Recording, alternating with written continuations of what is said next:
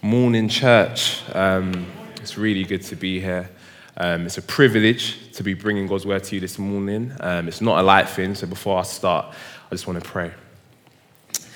Yeah, Father, I thank you so much, God, that we have your living word with us. Lord, I thank you for your church, your people who you love and care for. And Lord, I pray that even as I speak, help me. Lord, I need you to proclaim your word in truth without error. And so I pray, help me, but also help us to receive your word. Speak to us, Lord, we pray.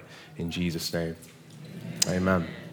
Amen. All right, so we've been in a series this summer from the book of Psalms, whether you're new, that's if you're new in case you're new, or you just joined us in this summer series. And one thing I want to say right off the bat is that I just love the strapline that the team have given this series, and that's Songs for All Seasons, because literally that's what the Psalms are. If you've ever read a Psalm before, had any interaction with it, you would know. You start reading just a few Psalms and you're like, hold on.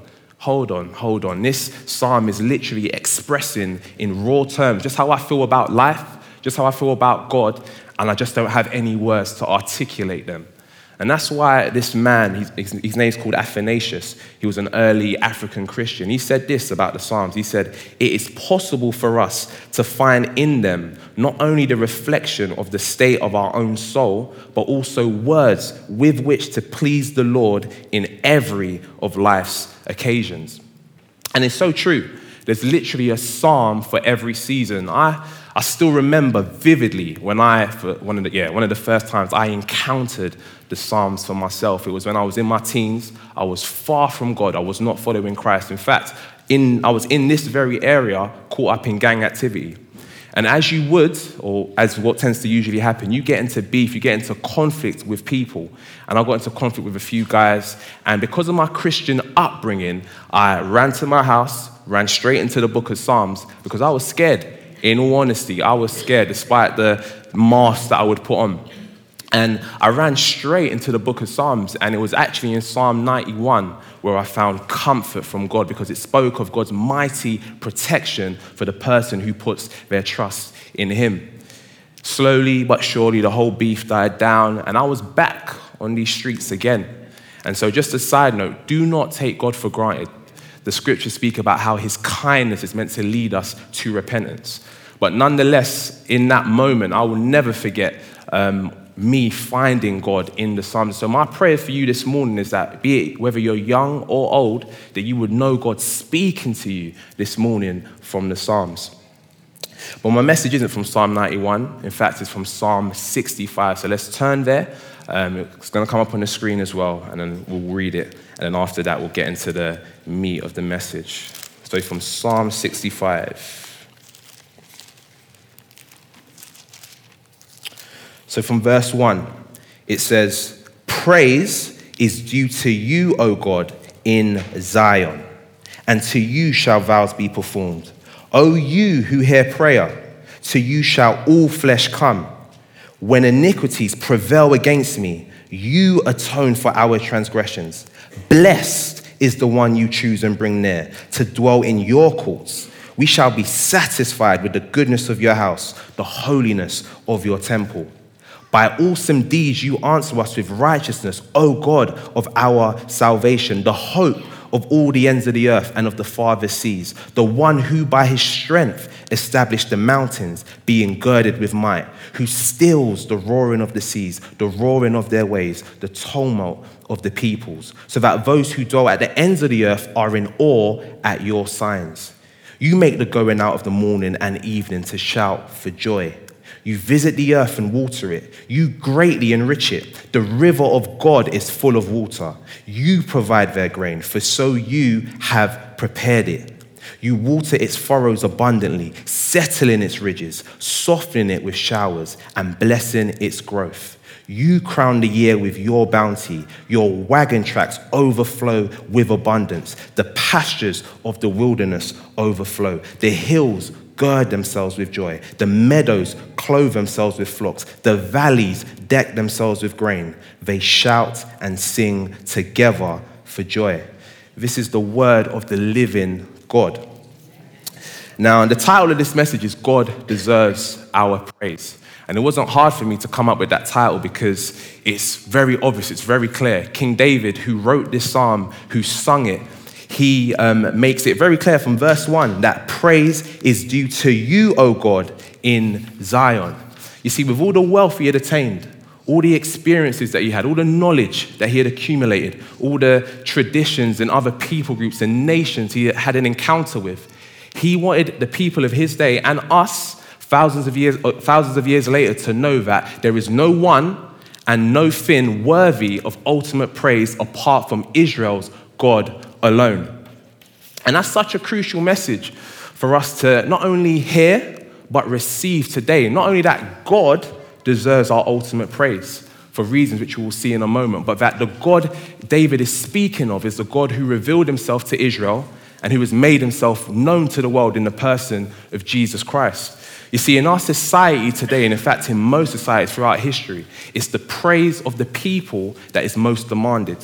Our praise is almost like our own personal vote. That's why people do so much to get your praise. Our praise nominates that which becomes important in society, from the politicians in power to the most popular football player, to the trainers you'd wear, even down to the type of music that you'll see promoted on your TV. That's why, for instance, when I think of this whole debate that's going on about drill music and it's linked to youth violence, there's good arguments for why it should be banned. But the one thing that I think we tend to forget is that there's an increasing demand for this music. And when I say demand, here demand is praise. And so the first question is, why is there an increase in praise and demand for this type of music in the first place? You see, the collective praise of a people nominates that which becomes important. That's why in our culture here in the West, secular humanism has become the new and dominant religion, the worldview that life can be all well and good without God and without his word. And if you've read the Bible before, you know that's a recipe for disaster. The Bible says that unless the Lord builds a house, they labor in vain who build it. And I remember when I was speaking to one of our youth leaders, I was trying to just find out, trying to gauge what type of questions are the young people asking today. And I was shocked because the question that came up was, what about other religions? How can we defend Christianity against other religions? And I was shocked for two reasons. Firstly, because in my day, the big question was, what about sex before marriage? Seriously. But then the second reason why I was shocked is because with that question being asked, what it showed me is that the underlying belief that no God is superior to any other God, that all gods are equal, was becoming very dominant. And so if you want to speak of a God who says, my glory I share with no other, there's no one like me, and to whom all are accountable, then you need to be quiet. You need to stay in the corner. And so that's the reality. Our culture today does not want Jesus. And so it has praised, it has voted for a religion that silences and privatizes all things related to him. But that might have painted a bleak picture, but there's hope because all of us were dead in our sin. All of us were hardened of heart, and the gospel of Jesus Christ brought us near. So there is hope for our nation. But even with that, it's no surprising that when in the very life of our Lord Jesus, when he was here on the earth, when he was tempted by the devil, it was who he praised that became and formed that final temptation. As if to say who you praise, or you stand or fall depending on who you praise. And so the question is, where does your praise lie? We read about it in Matthew 4. Jesus is tempted, but he responds, the son of David, yet greater than David, says, you shall worship the Lord your God, and him only shall you serve. In other words, Jesus was saying, praise is due to you, O God, in Zion. Your praise is important, church. And so if you're in Christ today, one of the reasons why you've been adopted into God's family, according to Ephesians 1:6, is so that your life would be one of praise to God because of his glorious grace. But what we see when we read the rest of this psalm, we see clearly that our praise of God only goes so far as our knowledge of him. I'll repeat that. Our praise of God only goes so far as our knowledge of him. And this may be the reason why for some of us, when we're gathered together as a church to worship, you might find it hard. You're thinking, I just can't wait for the anchor person to come up and say it's time for notices. I know it. And the thing is, I know it because I've been there. Or when you're going through tough seasons in life, they're hard, and your heart would rather curse God than praise him. You see, praising God can be difficult, if not impossible, without the knowledge of God himself. Without the knowledge of God. And if you think I'm lying, go and speak to Richard Dawkins. Ask him, please sing "Bless the Lord, O my soul." It won't happen because he hasn't got the knowledge of God.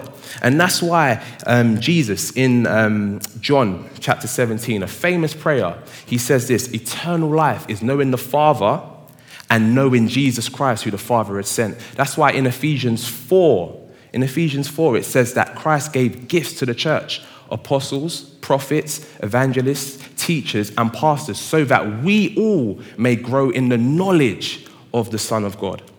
And so David starts this psalm in Psalm 65 by saying, praise is due to God. But then from verses 2 onwards, he spells out exactly why that is. He knew God, and so it was his knowledge of God that enabled him to praise. And so in verses 5 and 8, it speaks about God's work of creation and his presence now in sustaining it. Hebrews 1 says that Jesus Christ, he upholds the universe by the word of his power. And so that reminds us of his power, not only his power, but his commitment and preservation of this world right now. God is worthy of praise. But then in verses 9 to 13, David speaks about God's provision. And though none of us here, I'm sure anyway, none of us are farmers, we need to constantly be reminded that it's actually God who feeds us. It's not our wealth. It's not your power. Jesus says that the Father allows his sun to shine and his rain to fall both on the godly and the ungodly. And so we know it's him who gives us the ability to even make wealth in the first place. And for these things alone, I could just end here because God is worthy of praise. But I'm going to focus the rest of this message on verses 2 to 4. Because there, David highlights 3 things about God's character that would help us grow and increase in the knowledge of God. And my hope is that after we've gone through it, you would agree, and that as a church, as a people, we would overflow in praise to God. And so the first is God hears. God hears. David says in verse 2, "O you who hear prayer, to you shall all flesh come." And as I was preparing that, I was reminded of tragedy. These past few years, we've seen an increase in tragedy. And I don't think it's nothing new. Again, we live in a fallen world, but by the grace and the kingdom of Jesus Christ, tragedy will one day end completely. But it has increased, it's heightened. I mean, you think of terrorist attacks that have taken place in London, in Paris. You think of knife crime on our very streets. You think of forest fires and other disasters that take place. And when these things happen, when they happen instinctively, religious or not, we all cry out to God.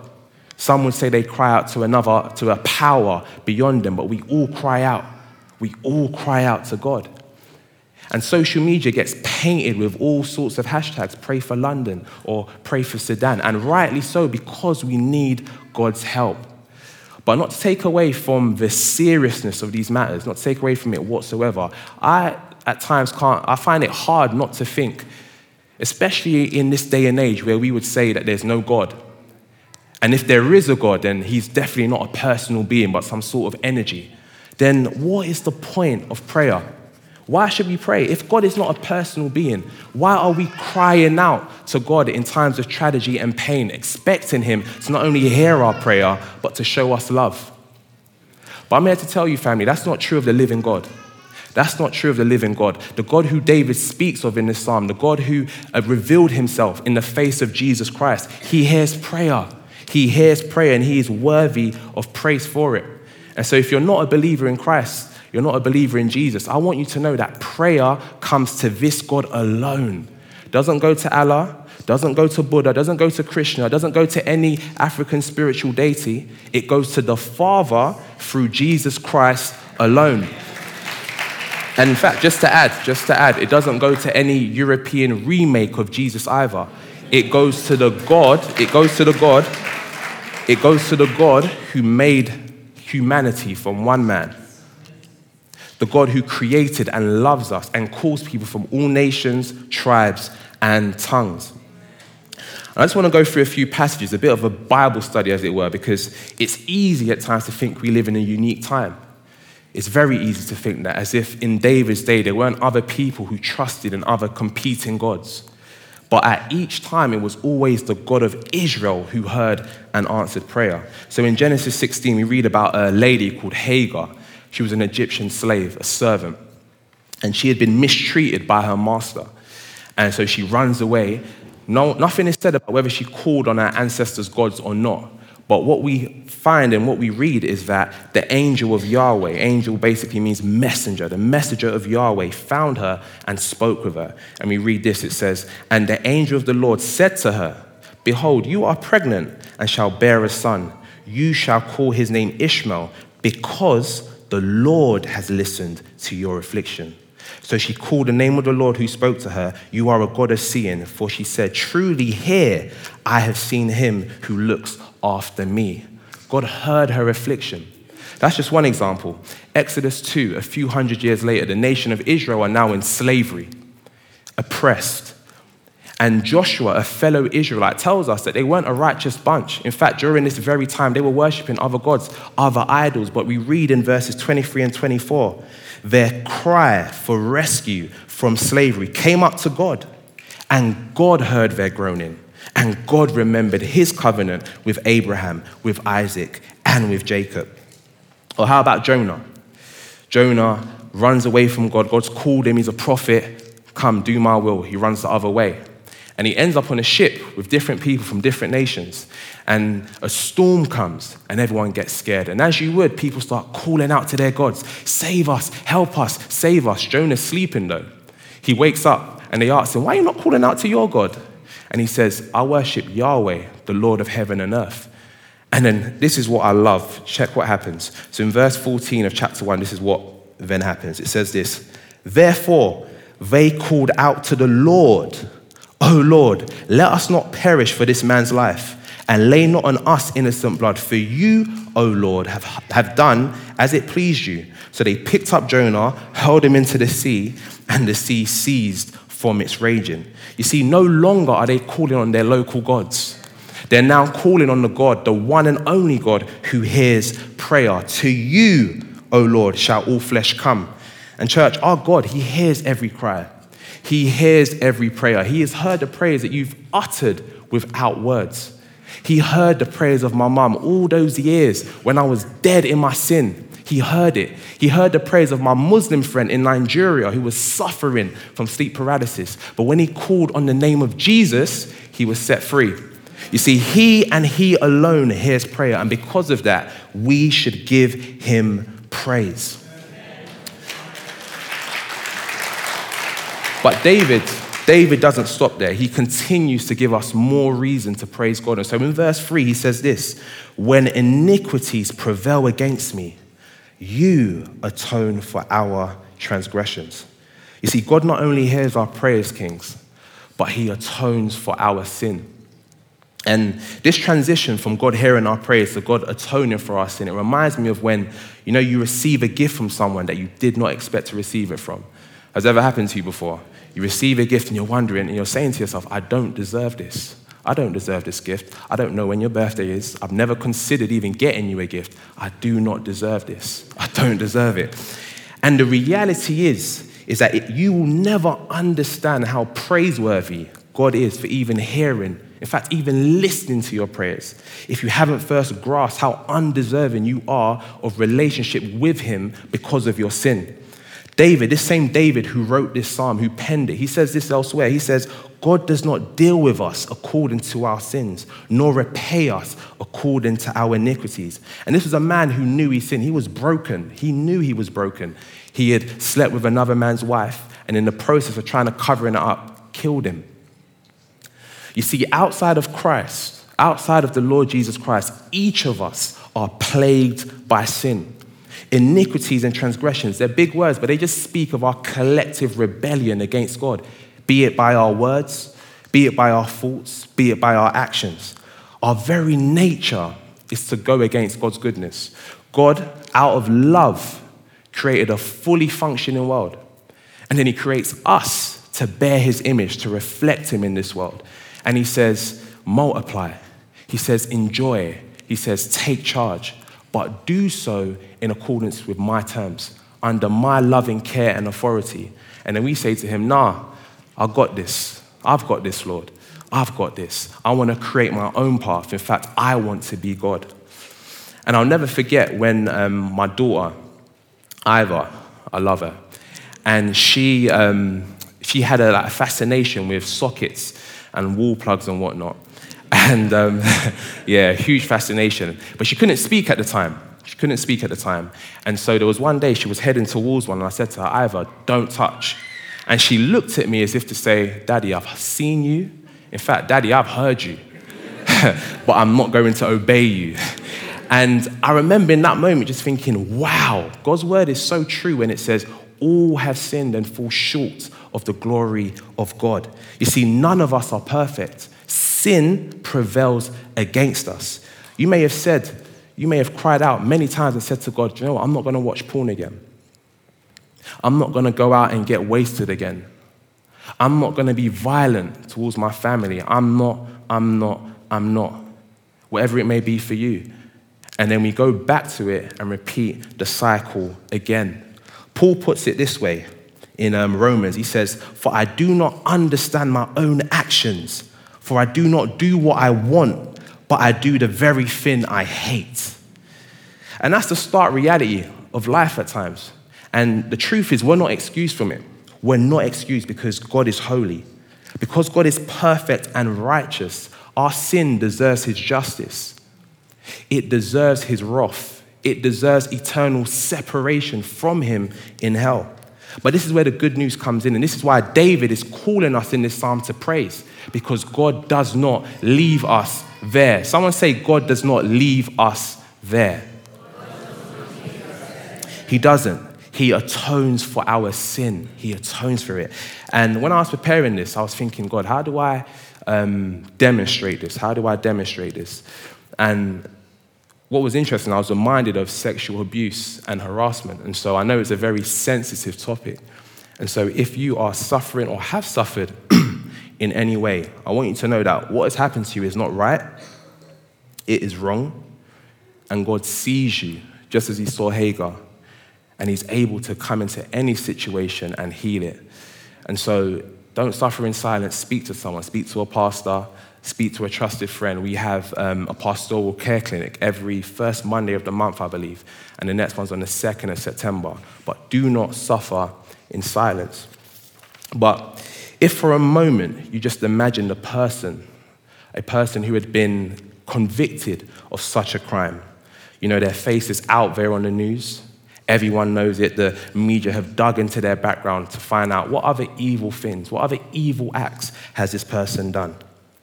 The weight of guilt and shame is crushing them, and with that, they're receiving the scorn of the public, and rightly so, because justice must be served. And we look at them and think, yuck, I would never be like you. I would never do such a thing. The twist, however, is that before the court of God in heaven, outside of Christ, that is how each one of us stand before him. In fact, even worse. We're naked, we're exposed, and there's nowhere to hide from him. Nowhere to hide. And the only thing that is waiting to be served to us is justice. But the good news is that in God's court, atonement is made possible. Instead of us receiving the just punishment for our sins, God not only covers us, but he releases us from the power of sin. And that's because his son, the Lord Jesus Christ, came into this very earth and lived a perfect life. And instead of being glorified in that moment for what he did, he was instead crucified for us. He received the scorn and shame of the public. And more than that, he received the full wrath of God against human sin and rebellion. And this is why John, one of his disciples, could say this: this is love, not that we love God, but that he loved us. He loved us and sent his son as an atoning sacrifice. That means that sacrifice was perfect. It was a perfect sacrifice for our sins. And that's amazing news. And so if you're a believer in Christ today, God deserves your praise. But if you're not following Christ, then know this: God sent his son into the world so that you won't perish but have eternal life. And so he calls you to repent and follow him. And then lastly, David says, praise is due to you, O God, because he does what? He draws us near. David says in verse 4, I just read it, but I'm going to read it again.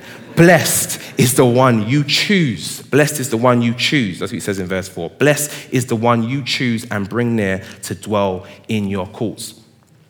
And sometimes when I'm teaching in the youth ministry, and I can see my younger brothers and sisters, they're very quiet. Their words are basically saying, Moses, come on, just stop and move on. I sometimes think to myself, but imagine if a famous artist came into this room right now. This whole place would be changed. It will be turned upside down. And sometimes that is the same manner in which we approach God. We lack the awe and wonder that we should have because we're able to come into his presence, into his courts, into the courts of the one who created the universe. We become too familiar with relationship with him that we forget how much it cost the Lord Jesus to make it even possible.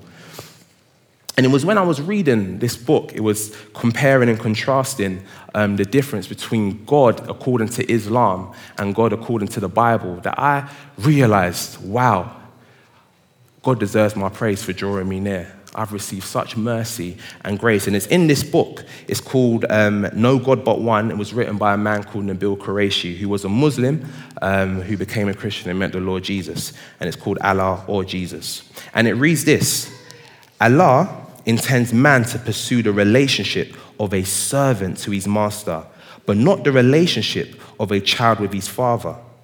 Nothing in the Quran suggests that Allah desires intimacy with humanity. According to Christian teachings, though, God is our Father. He loves us as a perfect Father, and he will always love us so. He wants us to have an intimate relationship with him, turning to him with our fears and failures, with our dreams and victories. He wants us to rejoice with him and in him. And this is so deep, this is refreshing, because I remember fully well what it was like when I was outside of Christ. And some of you might be in that position right now. And others of you need to be reminded of how it was before you knew Jesus Christ. God was so distant, so far. In fact, I thought being close to him was an impossibility because of my life and my past. But when I found out that Jesus Christ, God in the flesh, came into this very world to look for people like me. He came into this very world to look and draw near sinners like me. Everything changed. I knew I was forgiven. I knew I was cleansed, and I knew that didn't come about because I started doing any good works, but because the Son of God loved me and gave himself for me. This is why God deserves our praise, church. And Ephesians 2:13, it puts it this way. It says, but now in Christ Jesus, you who were once far off have been brought near by the blood of Christ. In Christ, God was reconciling the world to himself, not counting people's sins against them. And that's why, church, now more than ever, apart from receiving and cherishing the grace of God that we've received, we need to stand with King Jesus and call the world to be reconciled to God. The gospel has made it possible for people from all nations, tribes, and tongues to be brought near to the living God. And I'm going to close my message here, but before I do, I want to exhort us as a church to live lives of praise. As we've seen through this Psalm 65, it starts with the knowledge of God. So I want to encourage us all, including myself, spend time getting to know God. Spend time in prayer. Spend time reading his word. Access has been made possible through Jesus Christ. But more importantly, see God. See him in the face of Jesus. Jesus is the perfect image of the invisible God. And so draw close to him. But I want to finish where we started. And so if we can stand, I want us to say this declaration together. It's on the screen. And so it says this: praise is due to you, O God, for you hear us, you atone for our sin, and you reach out in order to draw us near. You sustain creation, and you provide for us. Amen. Let me just pray. Father in heaven, we thank you, God, Firstly, that you are deserving of all praise. Lord, every lip, every heart, every soul should praise you. Lord, even creation that doesn't have a soul, Lord God, praises you. And Lord, we who you've created in your image are called to praise you. Lord, we know that comes and starts with the knowledge of God. And so we ask, God, help us to know you. Lord, fill us with your spirit, Lord. For those of us who may be far, Lord, help us to know that the gospel has brought us near, that we can come near through repentance and faith in Jesus Christ. But God, we pray, help us not to be distracted, Lord. Help us to grow to know you. Lord, your word says that the spirit of a man knows the innermost thoughts of a man, and therefore the spirit of God knows the innermost thoughts of God. Help us to know and have relationship, fellowship with your spirit, so that we may know you and therefore live lives of praise to you, God, in our homes, in our schools, in our work, in all of life. God, we ask this of you in the name of the Lord Jesus Christ. Amen. Amen.